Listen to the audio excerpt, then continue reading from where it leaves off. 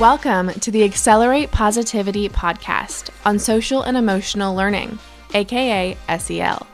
Here, you will learn from wellness and SEL experts about how to increase positivity and decrease negativity in your life. You'll be an SEL expert in no time.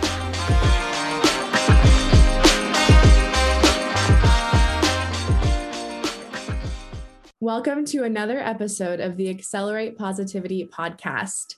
I'm Kerrigan, your host, joined once again by Tom Reardon, our SEL teacher and CASEL representative.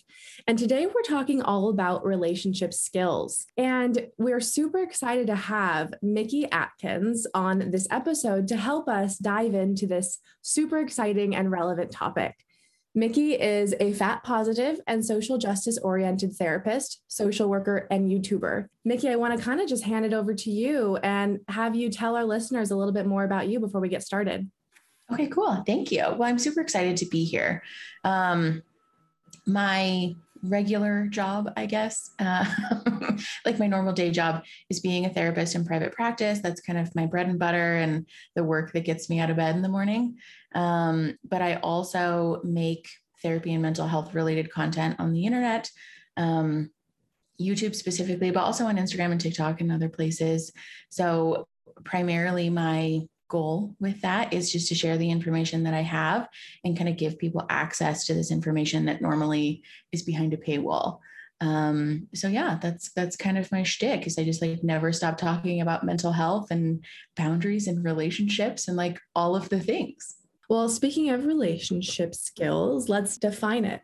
So CASEL defines relationship skills as the abilities to establish and maintain healthy and supportive relationships and to effectively navigate settings with diverse individuals and groups. So let's unpack that a bit. I would love to hear from you guys on what you think about that definition and if you feel like you could maybe add to it or change it in any way. Well, I think, the key thing to remember is that we are constantly working with other people and interacting with other people, and there's really not many things we can do solely on our own. So I don't know, I feel like any definition of relationships is often lacking that kind of like all-inclusive, like, hey, if you have these skills, your life is going to be so much easier. So it's a tough question, Kerrigan. Like, how do we improve on that definition while also making sure people understand that this is not the easiest thing in the world to do? Mm-hmm. I think that's a really good point, though, because oftentimes when we talk about relationships, people automatically jump to that like romantic relationship perspective. And like, yes, that's a very big part of a lot of people's lives, but also, the relationship that you have with your mechanic and the relationship that you have with your classmates and coworkers, like those are all relationships. And there is a lot of skill that goes into navigating those interactions in a successful way and, in like a quote unquote healthy way.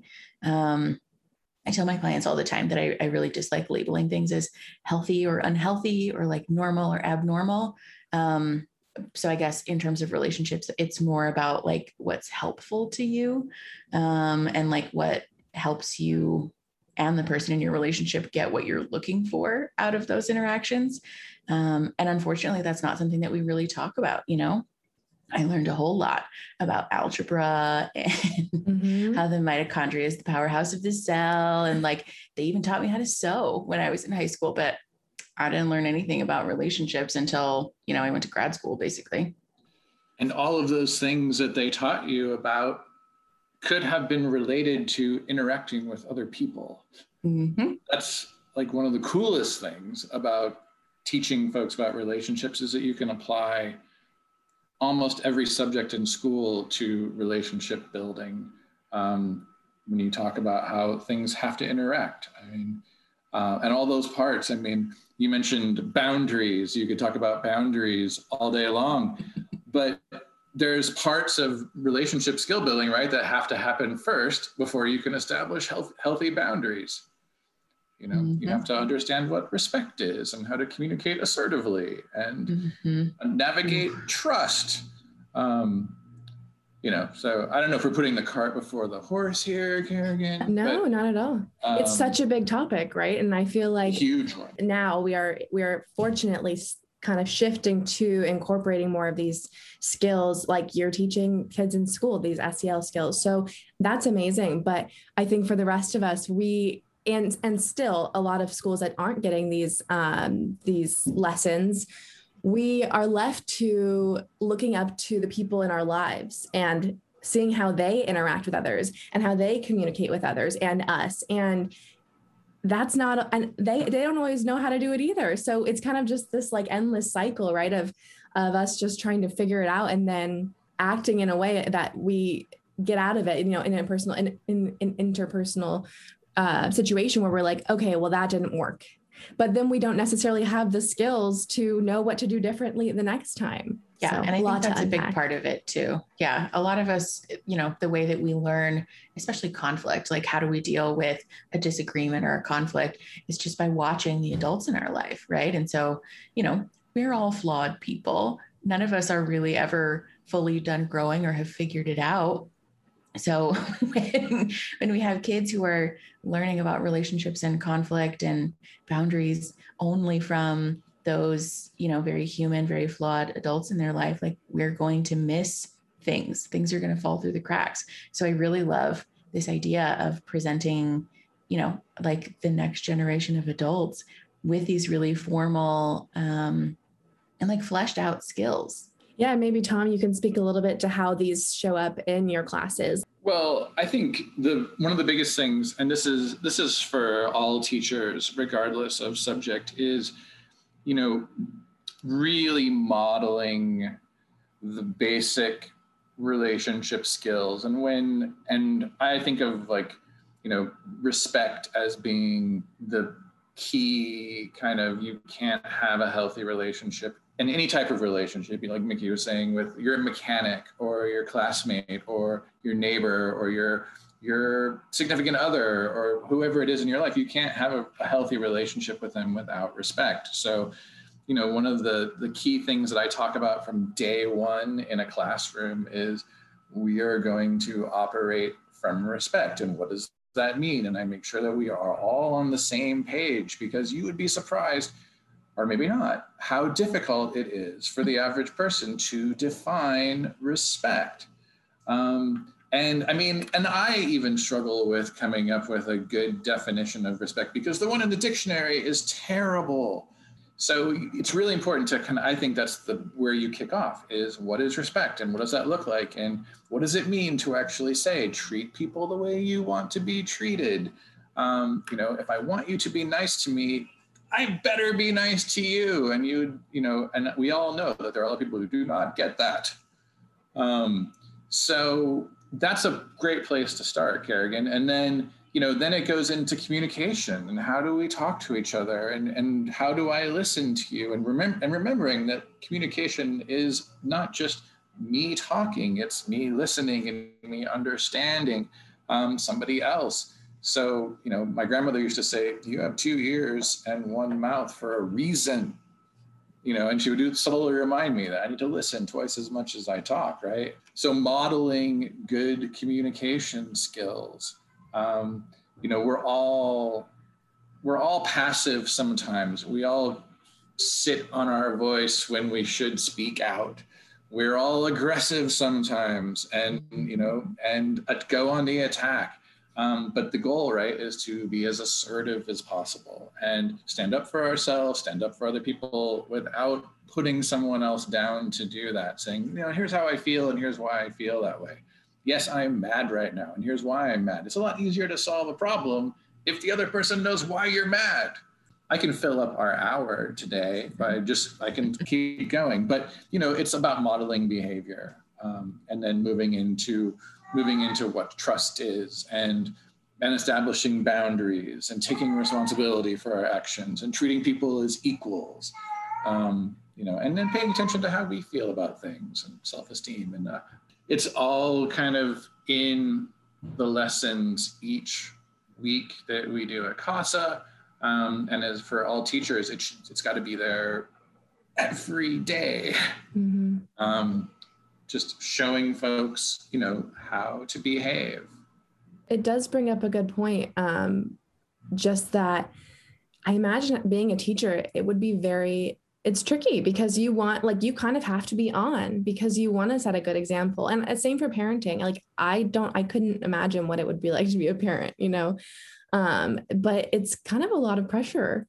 Well, I think people forget about that, because there is this like pressure to sort of model the appropriate behavior, and be the person who's coming to the table showing all of these like quote unquote healthy and appropriate relationship skills. But I think there is also something to be said for modeling that like very human tendency that we have to say the wrong thing or do the wrong thing, or like lean too far into being angry or not regulating our emotions, because again, like that's a very human thing that we all experience. And I think the modeling there is useful, not because obviously we're modeling like, using aggressive instead of assertive communication, but because we can model then like, how do I come back from this? And how do I model like the appropriate way to apologize and to come to the table with a little bit of humility and compassion. And so that we can figure out as a team, how do we want to move forward from this interaction? How is this going to influence our relationship moving forward? And how can we use this as like a jumping off point for furthering our connection and feeling a little bit more vulnerable with one another and feeling ultimately like we left this interaction more connected than when we started it. That is so true and beautifully said. And like taking that as an opportunity to teach more. Sometimes like, you get stuck in this perfectionistic viewpoint of you want to show everybody that like, how to communicate effectively. But yeah, like you said, everybody's human and we all mess up. So I really love that. Are issues with personal relationships, is this like a big topic in your clients when they come for help? I imagine. Yeah. And it takes different forms because sometimes people are coming to therapy because they're like, wow, the people in my life, I don't know what to do with these people because, they're saying hurtful things or they're behaving in ways that are hurting my feelings or, that make me angry or make me sad. And I don't know what to do about it. And so there's this conversation again about how do we advocate for ourselves in a safe way, in a kind and compassionate way. And especially how do we approach that advocacy from a point of view that we're not trying to end the relationship, and sometimes we get there where we have to cut ties and just sort of let the relationship go. And that's also fine. But if somebody's not ready to do that, we have to figure out how do we walk that line of like, these are the things that I'm willing to put up with and the things that I'm going to allow into my like emotional bubble. And these are the things that are not going to fly. But it also, sometimes looks very different where I'll have a client feeling really vindicated, like I'm in the right here. And then we have to have a conversation about, okay, yes, everyone is entitled to feel exactly how they feel, but that doesn't entitle us to behave however we want to behave. And sometimes we have to own that, like, yeah, maybe you stepped over the line a little bit, or you are applying your own perspective and narrative about your life to the lives of other people. And like, that doesn't always work. So, that's where the conflict and the tension is coming from. I'm curious too, Mickey, if you have to sometimes, let people know that a healthy relationship doesn't mean a perfect relationship. Because sometimes I see when I'm talking about this subject with people that their eyes sort of like glaze over in a way and you lose them and you're like, hey, where'd you go? And they're like, well, I can't do that because I have conflicts and I'm feisty. Yes. and it's like, no, you're just because you have a healthy relationship doesn't mean you're not going to get really, really mad at someone at some point and want to call them terrible names. It just means that you have the skills to figure out how to back off from that and maybe not say those things or work through and talk through the conflict in a way that's not attacking someone when you calm down. It takes a while to sometimes learn to say, hey, I need space right now. Yes. It's okay to say time out. Let's take a chill pill and go to our respective corners, as they say in the boxing world, right? And we're gonna, I'll talk to you in a little while. but at least you let the person know, right? I will talk to you. And, so many folks get frustrated and don't know what to do. And it's okay to say, time out, please. Or, you know what, right now I don't have the words I need to use to fix this problem. So let's not pile on a bunch of words that are going to make it worse. Yes. Adult timeouts are one of my favorite things to talk with my clients about, especially when we're having these conversations about how do we work through conflict, because, for me personally, I am the person who 0 to 100, like you say something to me that hurts my feelings and I am up here, like I'm ready to either run away or like tell you all about how much I dislike that. So that's a skill that I've had to learn in my life. And we have this perspective that like timeouts are for kids, right? They're like a little kid thing. But they're so useful for grownups, because especially if you are that person who is 0 to 100, it gives you some time to come down from that emotional place, first of all, because no one's going to have productive communication from that emotional state. But also to kind of collect, like, why exactly did that push my buttons so much? Maybe it was something simple, like I asked you to unload the dishwasher and it didn't get done, and that pushed me off an emotional cliff. So like, why is that? What about that interaction specifically hurt my feelings so much? And what am I looking for? Do I want the person to just say sorry? Am I looking for them to now unload the dishwasher and fix it? Am I looking to maybe negotiate like a different responsibility breakdown with the chores? Like, what about this is pushing my buttons? And taking that time out gives you the time to collect your thoughts and kind of create this almost like a discussion format to kind of come to the table and say, okay, here's where I'm at. This happened, hurt my feelings. This is why. This is what I'm looking for moving forward. And again, like, how can we as a team facilitate that interaction? And also then, I teach or try to help my clients make space for the other person to share, like, okay, yes, this is why the dishwasher did not get unloaded. I hear you, totally validate and understand why that hurt your feelings, et cetera, et cetera. But yeah, that adult timeout piece is like, it's my favorite thing to use in my own life, and one of my favorite things to talk about with my clients, because it's really underutilized, I think. And there's, a piece of that too, right? Where with children, it's a constant kind of thing talking about, we have to communicate that we need the space. And it's okay to ask for space, even if it's with your teacher or with mom or dad or someone who has some power and control over you. It's okay to say, you know what, right now I need a little bit of space, or I need a lot of space. Because one of the things with younger folks that I deal with a lot is the power of the silent treatment. And people don't realize like how, that when you give someone the silent treatment, you're taking control of communication, which is something that wars have been fought over in human history. Like communication is huge and just such a big piece of all of our lives, that when you cut somebody off and say, I'm not talking to you right now, it is like starting a little mini war, and then they don't often know why you need a timeout.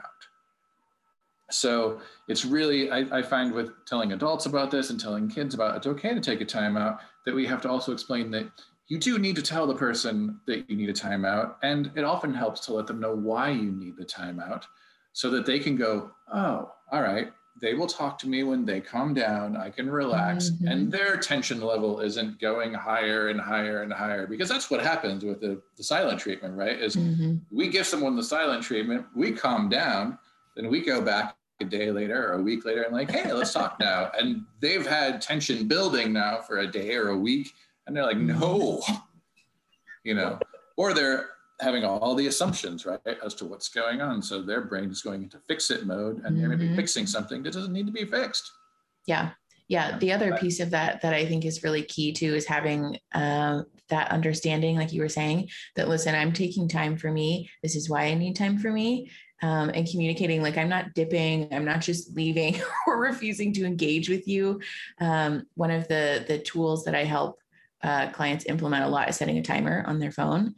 so that everybody is on the same page, and that we want to leave the timer somewhere in a neutral space, like the kitchen or the dining room, somewhere where when that timer goes off, it's real loud and everyone in the house is aware. Okay, it's time to come back to the table. We need to finish this conversation, because that's the other piece of asking for space that's so critical, is that, if we say, oh, I need space until I can calm down and then just like avoid the situation altogether, like that's not helpful to anyone. And so having that like mutual understanding of like, we're going to take 10 minutes, 15 minutes, and maybe, at the end of that 15 minutes, I'm not calmed down yet. And so I'll say, we're going to reset the timer and we'll come back to it in 30 minutes instead. But it's really important to hold everybody's feet to the fire in that sense, because otherwise we do end up in this situation where we are giving people the silent treatment and, almost maybe in an unconscious way, but trying to manipulate people, that you're not allowed to express how you feel until I've decided that I'm done feeling upset. And like, that's not cool. That doesn't feel good to be on the receiving end of. No, I just love everything that like you guys have been saying. And it's just so relatable. Like we've all just been there. And I think that's what makes me kind of love the topic so much. But one of the key things here too, that I'm hearing is like just this need for self-awareness, for reflection. And because how many times do you get upset about something and you don't take the time to reflect? So then you're acting kind of out of your ego, right? And your ego's damaged. So you're going to just try to hurt the other person. And then the other thing is, if you don't take that time, it becomes more of a who's right and who's wrong. And I hate that. And it's so frustrating and it's so unproductive. So taking that time to actually like think about, like you said, Mickey, like, why is this upsetting me? And then to actually think about how can I like ameliorate this situation and then go back and with a solution oriented and a connection like oriented frame of mind. It's just so, and then the times you do that, like it's so much more fulfilling, right? And you feel so much better, but it's hard to do. And one other thing I wanted to mention was I'd like to hear your guys' thoughts on communication styles, because I am like a non-confrontational person. The way like I will in a fight, like I will have to step away and I will go and journal and like write everything that I'm thinking because I'm trying to understand it. But to be honest, then when I come back in, I'm like, I have a hard time communicating with my words, like verbally. And I feel like I'm very easily swayed, right? Like if you give me like a rebuttal, I'm like, oh, I need to go write some more to like think this through. So that's just how it's frustrating for me, honestly. But I would like to hear your guys' thoughts on that. It's such a tough one because with, working with students a lot, they grasp pretty quickly the idea of what a passive communicator does and doesn't do. And how aggressive communication works. It's that assertive piece that is the tough one for most people to get because, unfortunately, we don't see that type of communication modeled very often in like popular media, for example, where, if I've got young folks who are watching all different kinds of animation, for example, and they're not seeing a lot of people saying, hey, I feel mad and this is why I feel mad and here's what I need you to do. Not a lot of great I messages. They're seeing like you're a blankety blanker, and and you need to go die, and not realizing like that doesn't really tell the person why you're upset with them. It just it shows that you're upset. And I always tell people like aggressive people do a great job of letting you know they're upset. They just forget to tell you why they're upset a lot of times, and then you have to you have to assume, and a huge one that comes up in classrooms all the time is, well, I'm mad at them because they're mad at me. And now you have a fight and nobody knows why you're fighting. Mm-hmm. And sometimes other people get roped into this fight as well, right? And, and I tell the students like, well, adults do that too. So if we learn how to not do that now, think about how much easier it's going to be when you get older, because you won't play those games with people. So communication, it's one that, I wish I could spend more time in the classroom talking about it specifically. But again, it goes back to that modeling thing. You have to really remember. And like, well, Kerrigan knows this. I love sarcasm. And, but I also have to remember sometimes that, when I say a sarcastic comment, it does a much better job of building a wall than breaking one down. And so in the classroom, if I say something that's got some sarcasm in, I better quickly remember to explain myself so that a student isn't taking what I said completely out of context or taking it personally. So again, it goes back to really thinking about what we say and how we say it, our tone of voice, our body language. We spend a lot of time talking about body language too. If I'm standing there with my arms crossed, when you get home from school, if my child came home from school and I'm standing with my arms crossed but then I say, oh, I'm so glad you're home. That's not sending a clear message to them that I'm happy they're there. Even though I might just have my arms crossed because it's comfortable or I'm a little chilled. But you've got to remember, it's all a big, our words, the way we say them, our body language, it's all a huge package.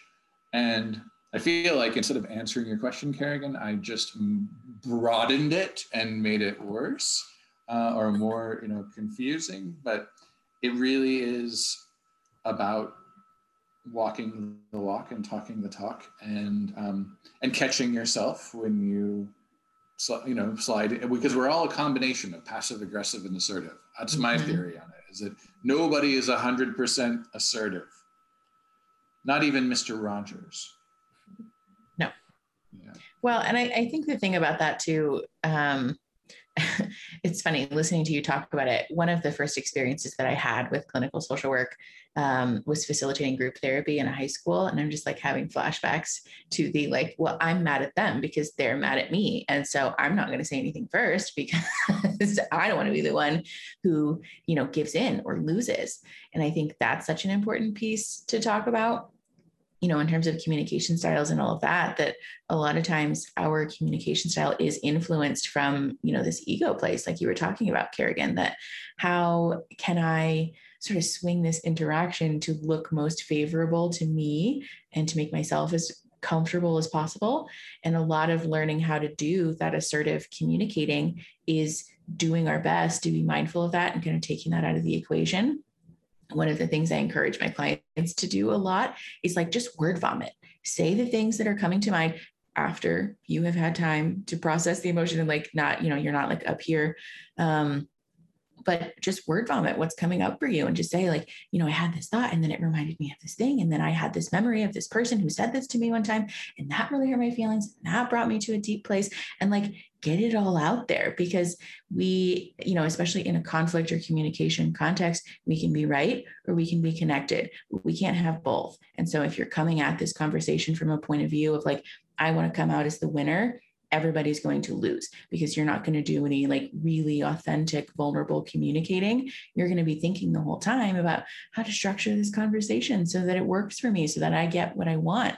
And again, you're not going to have that moment at the end of the conversation where everybody leaves feeling wow, that was cool. Good for me. That felt really nice, and we want that feeling, obviously. Couldn't agree more.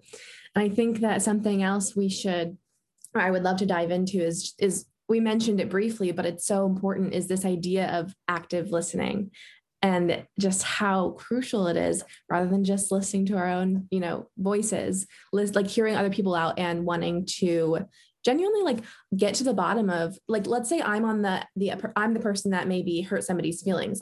Can I come to that situation with more of kind of a curious perspective of I'm so sorry. Can you explain? I want to understand why that hurt you, so that I can know, so that I can understand better, and then so that I can make sure not to do it again. This is something I talk about on my YouTube channel a lot, actually, is the idea of how to apologize effectively. I have a cute little rubric that we use. But yeah, I think that curiosity piece is really key, because especially when we are the person who is apologizing for having hurt someone, the tendency is how do I make this go away? It's uncomfortable and I don't like it. And I don't want you to be mad at me. So I will just say, I'm sorry. Don't worry about it. Won't happen again. Anyways. And that's not really effective or helpful, because that person that you're apologizing to doesn't feel heard. So I love that idea of approaching these conversations from a place of curiosity and like actually asking the question, like, I don't get it. Can you explain it to me? Like, what's going on from your side?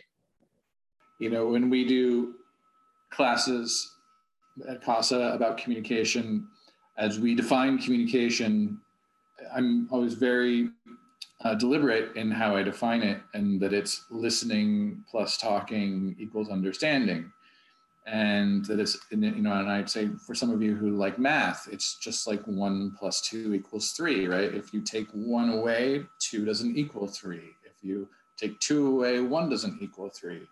And it has to start with that listening, because it's maybe the very best way to show someone respect is to listen to what they say. I mean, that may be on my tombstone, but I would argue with anyone that there's not a better way, and in an assertive way, of course, I would argue with them, that there's not a better way to show respect than to listen to what someone has to say. And also, the people in your life you have the most respect for are typically the people you listen to the most. Mm-hmm. If you, and I ask the kids, like, if you need advice, do you go to someone whose opinion you respect, or do you go to someone whose opinion you don't care about? You're going to go to someone whose opinion you respect. So and when you ask someone a question, you're going to listen to what they say if you're showing them respect, if you're truly interested in it. But it takes effort. We're not all born with an innate ability to actively listen. So it takes practice. And, one of the things we talk about in our CASEL lessons is that we have to practice our listening skills. And that means, just remembering that, again, going back to that 2 ears, 1 mouth rule, I should listen more than I talk. And it's okay sometimes. It's not that we don't listen very well, because it's hard to listen sometimes. And then talk about the fact if someone is attacking you, we don't like to hear those things. So but aggressive, and that's what we talk a lot about, the communication styles and reform of that listening plus talking plus understanding. Passive people aren't telling us things. So our understanding is built on assumptions, typically. Aggressive people are telling us a lot that they're upset, but we don't want to listen to them the way they talk. So it's really hard to get to that understanding as well. And aggressive folks are typically not using their best listening skills at that moment either. The kids get a big laugh out of it, but I always say, like, I've never had someone who was yelling at me stop and go, okay, your turn to talk. Or, okay, I've said, they don't do that. So in order to get to that understanding, we have to figure out the best way to listen to people and to tell them what we need to tell them. And, sometimes people can't listen to us. So it's better to take that time out at that point and say, all right, I'll be happy to talk to you when you're ready to listen to me. I kind of want to hone in on something you said about the aggressive people. And here's my question. If you're dealing with somebody who's being aggressive, they're trying to communicate with you, but it's coming across super aggressive, what's the best way to respond? Do you set a boundary with them?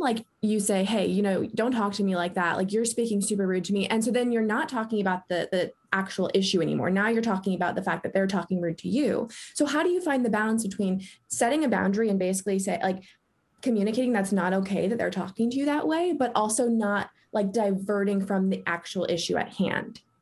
So one of the things that we talk about, because the question comes up. I mean, that's a question that I've had literally hundreds of students ask me as well. How do I deal with that person? And you have to go into the fact that you've got instincts kicking in at this point, right? We have instincts, we have fight or flight. And, for some people, the first thing is, oh, you're saying aggressive things to me. Well, I'm going to say aggressive things right back to you. Because, some of us are, like Mickey said, we go from 0 to 100, just like that. And that happens. So that self-awareness we were talking about, realizing, okay, I got to dial it back in. we got to think about what's safest for us to do in that moment, because, the really we're talking about protecting ourselves, and sometimes with aggressive people, we have to think about safety. So it doesn't matter what we say at that moment, it may not calm them down. Are we going to throw fuel on the fire by getting aggressive with them? Yes, we are. Could it happen to where you could tell someone to shut up, for example, which is a really aggressive thing to do? Could it get them to stop talking? Maybe, but probably not, right? Most of us here, instead of hearing shut up, we hear I dare you to keep talking, because shut up's very aggressive. But saying, hey, you know what you're saying is making me really uncomfortable. I can't listen to you right now. That may not solve the problem, but I talk to kids about, it's really important. If that's the case, getting away from that person, getting space is the most important thing for you to do. And then if you can't, then finding someone that you can ask for help.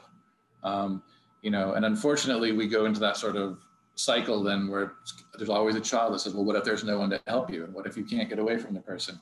And then, I always tell them, well, when you play the what if game, it's really boring with me because I'm just going to answer the same way. You have to do the best thing to keep yourself safe as possible at that moment. And that, that could mean a lot of different things. But, standing up for yourself in a way that's non-threatening, if you have that opportunity, is going to be the best way to protect yourself. It's just not perfect because it doesn't always solve the problem. Mickey, I know you want to chime in, so take it away. No, I love that, because a lot of times when we talk about boundaries, we perceive them to be, this like family therapy sounding interaction. We're like, okay, so my boundaries that I would like to set with you are then, like, no, sometimes it's like that. Sure. That's what boundaries sound like a lot of times in my life, because I'm a therapist. It's just like, can't turn that language off sometimes. But a lot of our boundaries in regular life are very much situational. And so saying, hey, I really don't like the way that you're talking to me right now, might not be safe or feasible. So sometimes the best thing that we can do is like straight up leave, or choose to not listen, or say, nope, we'll come back to this when you're ready, but I'm not ready for that. I gotta go. And like straight up leaving, or choosing to not engage in the conversation, leaving the room, hanging up the phone, not answering that text message. There's lots of different ways that we can set that boundary that are more behavior based than they are verbally. And I think, it's important to talk about that, because that's a very valid way to set a boundary and to say, not for me. That's not going to fly in my relationships, or at least it's not going to fly today. So we need to find a different way to approach this situation. And I love that you talked about safety, Tom, because I think especially in communication and in relationships, it's important to have that conversation, not just about like physical safety, but emotional and mental safety too. Because, if I'm a person who's coming to a conversation with a trauma history, because I had verbally abusive primary caregivers growing up, having a partner who goes 0 to 100 feels really threatening. And that's like a trauma reactivation, so we need to honor that our communication style might be pushing buttons that we don't think that it is for other people. And we need to give people the respect that they deserve in, those like small advocacy steps that they can take to remove themselves from a conversation, or to not engage until we're ready, or we're okay to have the conversation from a little bit calmer place, because I think a lot of, our relationships and effective communication is based, like you were saying, Tom, in that mutual respect, and in, the consideration for like the safety and well-being of other people and for ourselves. Yeah. Words are powerful.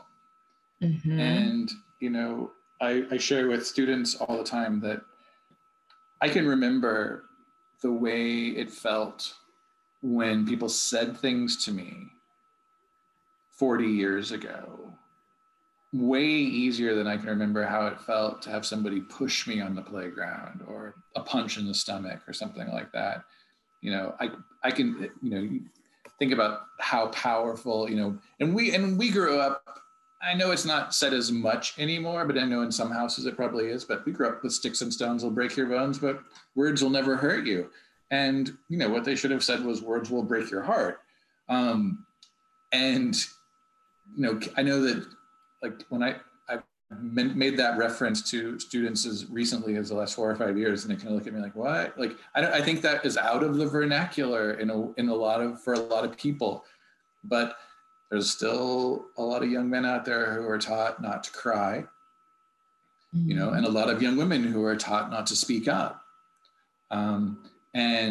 Or, you know, young people in general, while the adults are talking, you don't have a voice, which plants the wrong seed for what we're talking about. We want people to, you know, it's funny when you think about all the people out there who are telling their kids to be quiet, yet they then will say in the next sentence that if somebody ever harmed my child, I would flip out. And it's like the best thing you can do for your kids is to teach them to stand up for themselves and have a voice, because people who harm children are looking for children who will not speak up and say, hey, cut it out, or will tell somebody what's happened.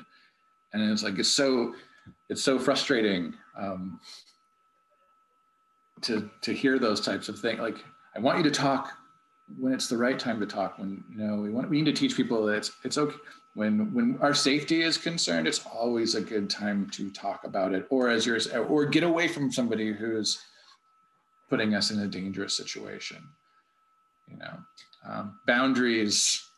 I know exactly what you're talking about with, like, we go into that sort of like, all right, here's how we establish them, but they are situational, and they're a feeling thing too. Like, sometimes we can't quite put our finger on, why is this person giving me the creeps? You know, and some of us I even feel bothered sometimes. Like, I start judging myself. Like, why am I being this judgmental person who's getting creeped out by someone, when there's probably a very real reason why my instincts are saying, be careful. Yeah. But, you know, so, I mean, we may have different boundaries every day with the same people. Mm-hmm. Yes. And I think that's so key to talk about too, because boundaries and relationship norms will fluctuate and change over time. And that does not mean that they're bad. It does not mean that you're changing your mind a bunch, or you're being flighty, or you're being a baby. Like, that's a very normal and human part of having relationships with other people. That, you know, the person I was 6 months ago is different than the person I am today. So of course, my boundaries and my communication preferences with all of the people that I have relationships with look differently, you know, and we, again, really need to be making space for people, and especially young people. I sound like such an old lady, but like the youngins, to, you know, feel how they feel and to voice that with people. And I think, you know, as like the quote unquote adults in the room, that's part of the modeling that we have to do as teachers, as professionals, as parents, that we're not offering that conditional acceptance of setting boundaries when it's convenient for me, or voicing how you feel only when I have time, or when I, you know, feel like that's allowed. And like really consistently creating this environment where people, and, you know, especially women and people who are part of marginalized groups, feel comfortable to say, like, hey, you know what? Not okay. Didn't like that. And we're not doing that again. And, you know, as much as we talk about too, the importance of approaching communication from this emotionally regulated place, there is, I think, something to be said for allowing people to voice things in the best way that they know how, because we can get into really dangerous territory with tone policing people and saying, like, well, your boundaries are not valid because you voiced it in an aggressive way, when really, you know, especially for somebody who maybe didn't have, you know, this like really cool framework that you guys are offering, they might be voicing it in the way that they learned was the most effective or the most safe for them in a different time of their life. And so we have to be willing to honor, you know, the content of your boundary is super valid, and I'm going to respect that. And maybe at another time we can have a conversation about the delivery of that boundary. But yeah, I think especially with people who are in that really volatile developmental phase of figuring out how to have those relationships, it's really, really important to offer that like unconditional acceptance of like, go off, voice how you feel. We will work through it and we will figure out the best way for you to voice that, the most helpful way for you to voice that moving forward. But while you're in that skill building phase, it is what it is. Well, and understanding, right, the difference between using a loud, clear voice and yelling. Mm-hmm. Because you can, when you're mad, you might need to raise your voice, but you don't have to yell. You don't have to use a put down to emphasize, or, a lot of young folks and older folks enjoy a good swear word from time to time. They're hilarious in proper context in a funny movie, right?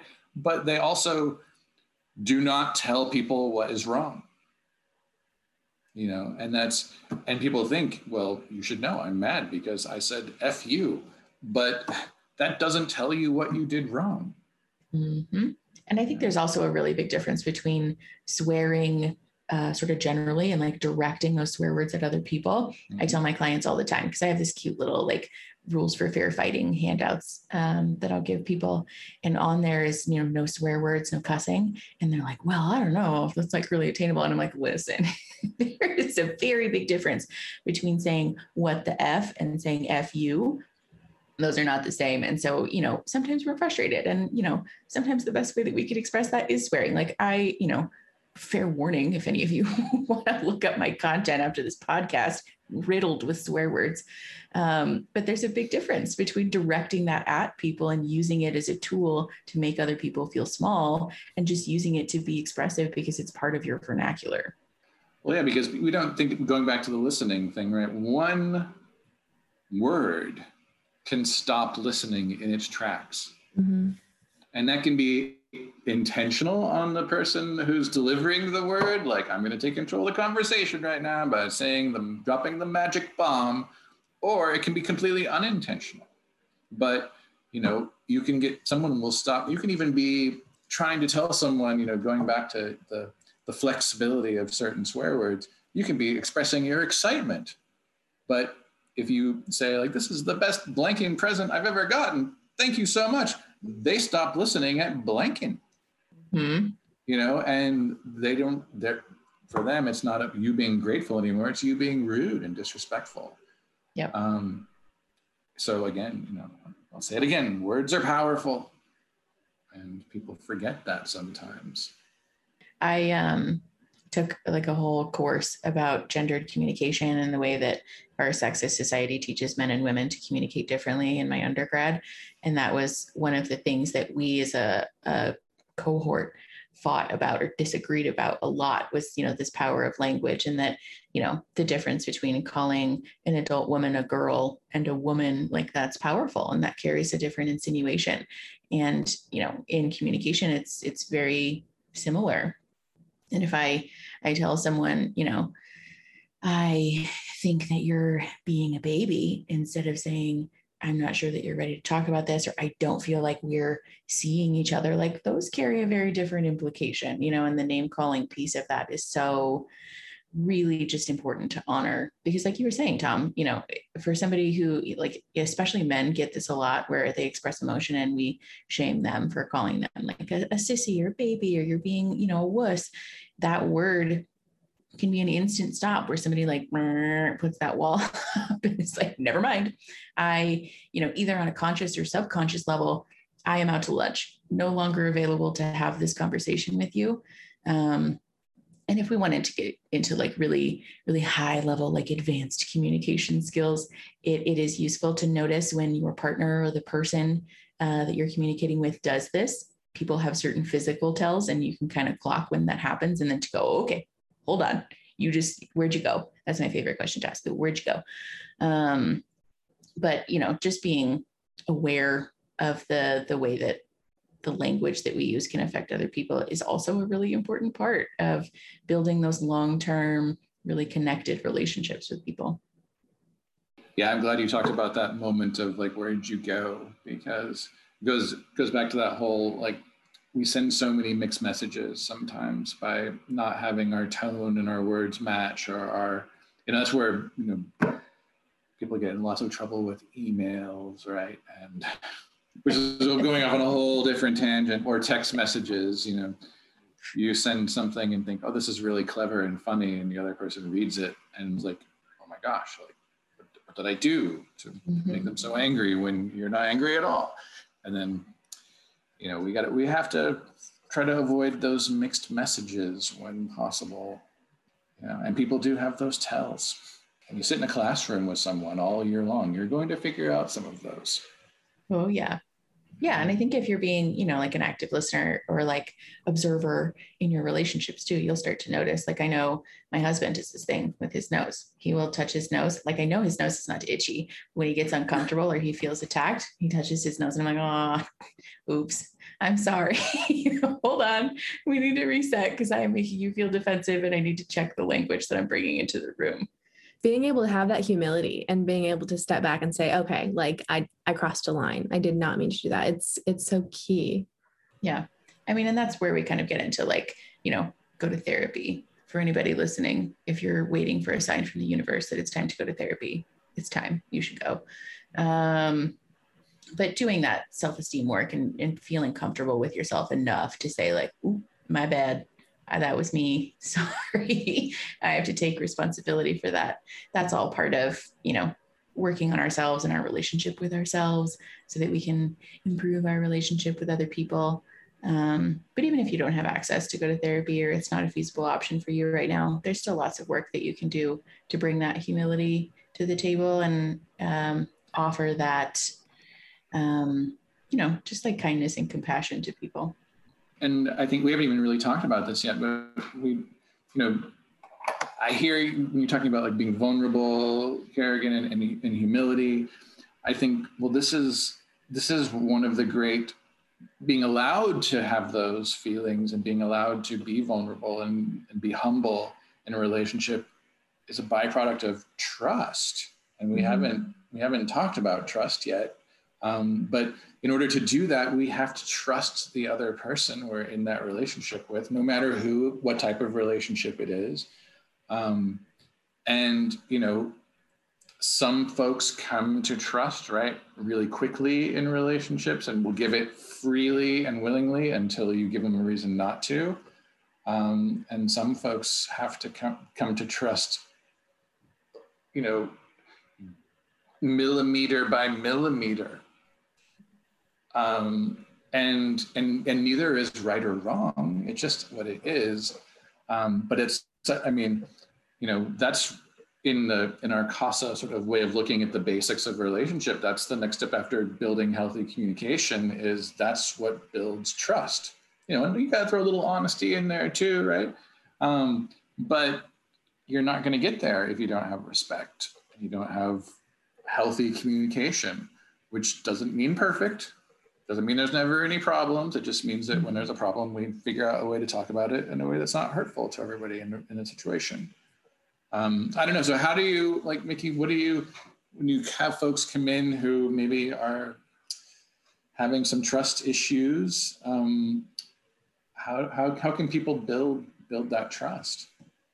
Well, I think one of the first things that we usually, or at least, for me, usually what we talk about, is where is this lack of trust coming from? Because if that's trauma informed, that's a different conversation. And that's, again, individual work that can be done to adjust those thought patterns that exist, that might create feelings of mistrust where there's not a valid reason or not a factual reason for that to be there.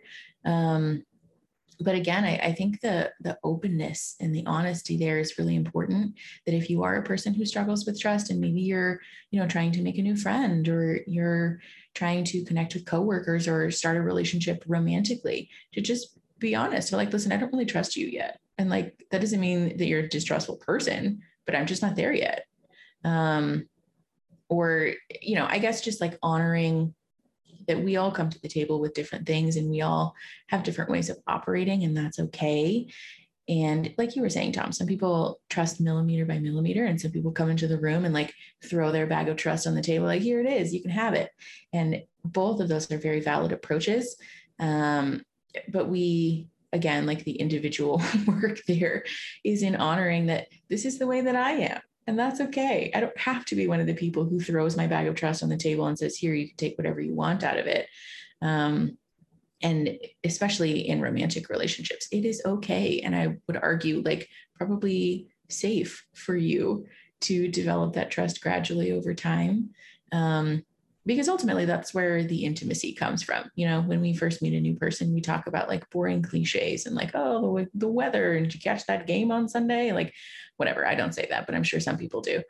But that is like our sort of baseline for like, I don't know you, I don't trust you.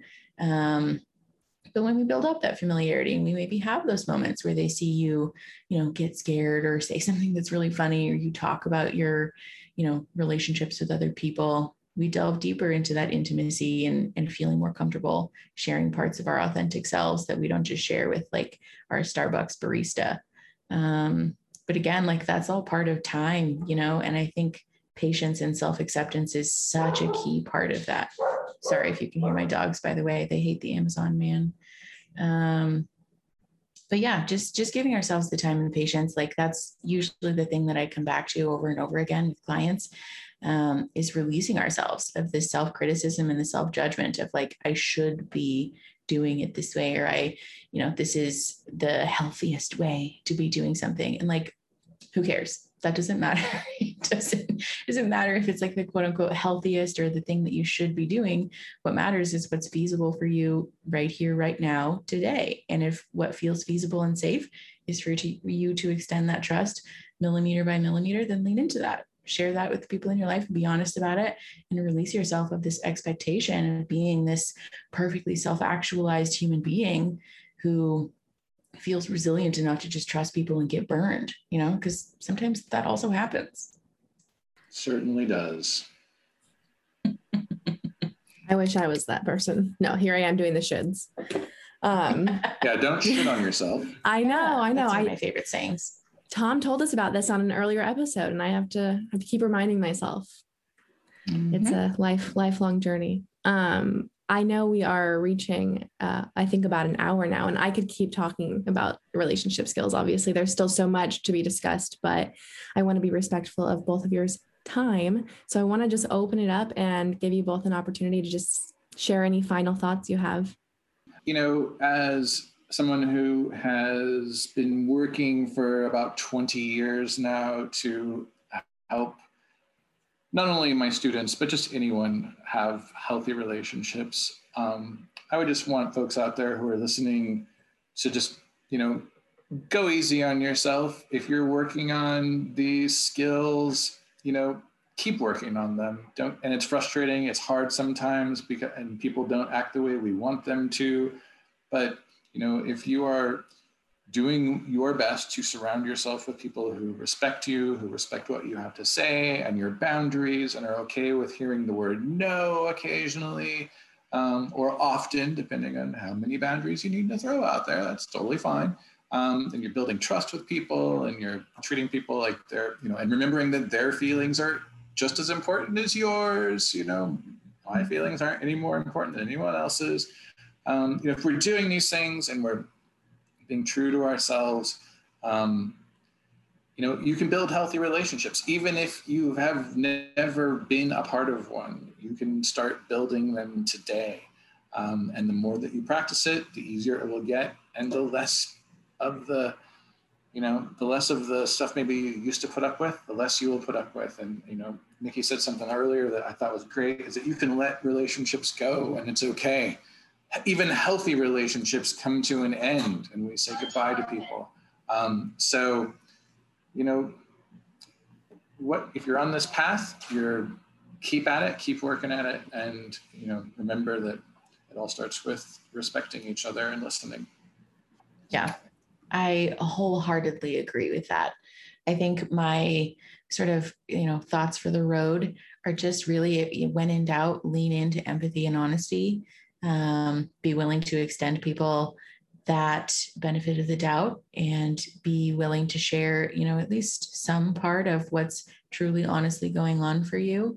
And like Tom said, give yourself some room to breathe and like be nice to yourself, because this is hard. I tell my clients this all the time, but I promise you, just because I am a therapist and technically have all of the skills at my disposal does not mean that I don't have days where I lose it because things didn't go the way that I wanted them to, or because someone didn't communicate with me the way that I was hoping. And that's okay. All of those moments are learning opportunities, and those are valuable information and data for us to bring to the table in improving our relationships moving forward. And again, I just really want to drive home the point that none of us are ever done growing. There is not a finish line for being a human being or being, a healthy part of a relationship. And so it's okay. Give yourself room to breathe and make mistakes and do it wrong and come back to the table and try it again and again and again and again. Because ultimately that's part of the human condition. Absolutely. Well, this has been so amazing, and I am so grateful to have had this conversation with you guys today. And Mickey, I want to give our listeners all the resources that they need to reach out, check out your YouTube channel, all the good stuff. Yeah. So my YouTube channel is just Mickey Atkins. And then all of my other social media is Mickey Atkins, LMSW. I make videos every Saturday on YouTube, and I would love to have you and come chat with you. So yeah, that's where I'm at. I would love to connect. Awesome. And I'll put all that information in the show notes as well. Okay, you two. Thank you so much for being on. Thank you, guys. Have a good day.